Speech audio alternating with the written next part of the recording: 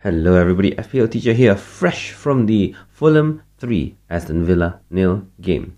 We look at what Fulham did prior to Douglas Luiz's red card, and in all honesty, there were only 5 shots taken after that red card anyway. So, we will look at the 20-odd shots before that, looking for patterns of play where Fulham did well and where Aston Villa at least showed some fight back, where the manager's job was at stake. Fulham have now scored 11 of their 15 points at home, including 13 out of their 19 goals. A lot of this comes down to the intense midfield pressure that overwhelmed Aston Villa here, where the midfielders that included Willian instead of Dan James set the stage for them to basically press down Villa's secret weapons of Jacob Ramsey and John McGinn. Now, in the first half itself, there were a few manifestations of these through set pieces, and there was a period between the 16th and the 22nd minute where it was just corner after corner, free kick after free kick, and eventually when they let Villa have the ball, they won the ball off Villa players and really continued to shoot.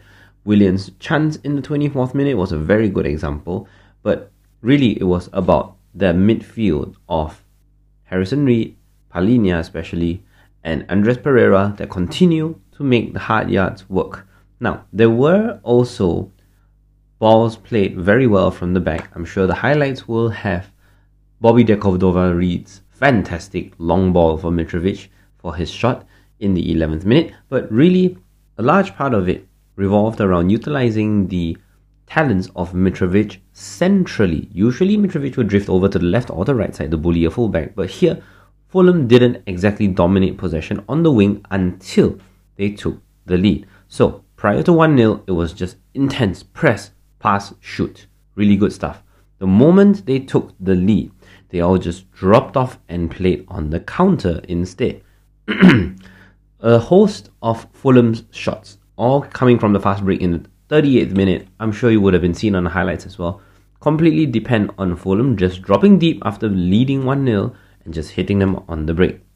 Now, this pattern continued in the second half, where Bobby De Cordova-Reid and Harrison Reed would eventually work down the right side to create for Mitrovic on the left.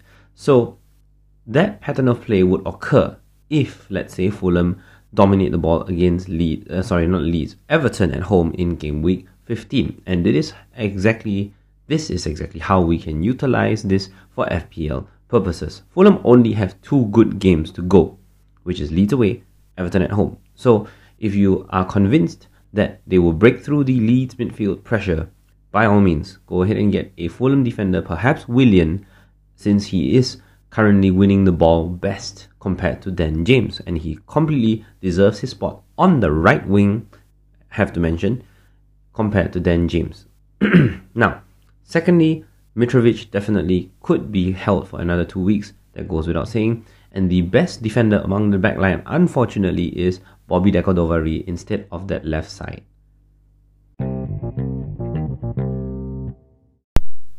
Aston Villa, who benched Coutinho once again in favour of Ings, Bailey and Watkins up front. Makes a lot of sense structurally because Watkins doesn't hold a lot on his own up front. So instead, Watkins was confined to the left half space where he operated best, and at the same time it also meant that Leon Bailey could work extremely well and take his time really with Jacob Ramsey to engineer shots on the right side. So with this more structured approach, I want everyone to imagine that Villa's operational areas, number 1, the fullbacks stay deep. Secondly, Watkins alone is on the left side, creating chances for himself, those cut and shoot type of chances, with the right flank attempting to go on the rebound, whereas once in a while, not against Fulham here, but at home, Ramsey and Bailey would work better on the right side to double up against certain players and create shots for themselves. Now, Danny Ings here, his role really was just to be a goal threat, an aerial threat from corners and set pieces and whatnot. So really it wasn't surprising here that Ings' chance in the 13th minute, the 26th minute, the 37th minute, by and large all depended on set pieces. The only time he had an open play shot was when Konza from right back burst all the way forward, virtually unmarked until Willian had to sprint back. feeding Ings for a very narrow angled shot. So really, all of this had to do with Ollie Watkins. On the left side now, carrying the creative burden without Philippe Coutinho, engineering shots all on his own. Watkins too had some productivity in the 31st minute as well as late in the game after the game was like well and truly over. But really it was all about Watkins' movement that unlocked a lot of Villa's players. Even Bailey's shot in the 31st minute was a whole result of Watkins winning the ball down the left side and eventually feeding Bailey. So that is, this pattern of play has been occurring for quite a while now, where they go down the left side using their forwards and eventually work down the right. Whether Jacob Ramsey and John McGinn are the instigators of this attack, or whether Watkins does it, in the end, the benefactors are the right-sided players. Now, as it stands, obviously, they've not scored any goals based on this approach. And frankly, we should be targeting Villa's defense because Fulham's pressure completely overwhelmed them. Now, Brentford at home might not be the time to target Villa, but when Newcastle play them in game week 14, as well as when Brighton play them in 16 right before the World Cup, these two sets of players are fantastic to own. So if you're okay to hold Trossard all the way until 16, that is a very good opportunity. While at the same time, for the Newcastle game, well, if you want to invest in the Miguel Almiron or Callum Wilson, this is it. This is the perfect time to have them as differentials. The narrative continues to accurately reflect how Fulham are performing, with Mitrovic continuing to be at the centre of everything Fulham do well. Of course, Andreas Pereira does bits, but really it's all about Mitrovic and the supporting cast around him. So with only 2 games left to take advantage of this style of play, really. It's just a matter of what we do for the last 2 game weeks if you are a Fulham asset owner.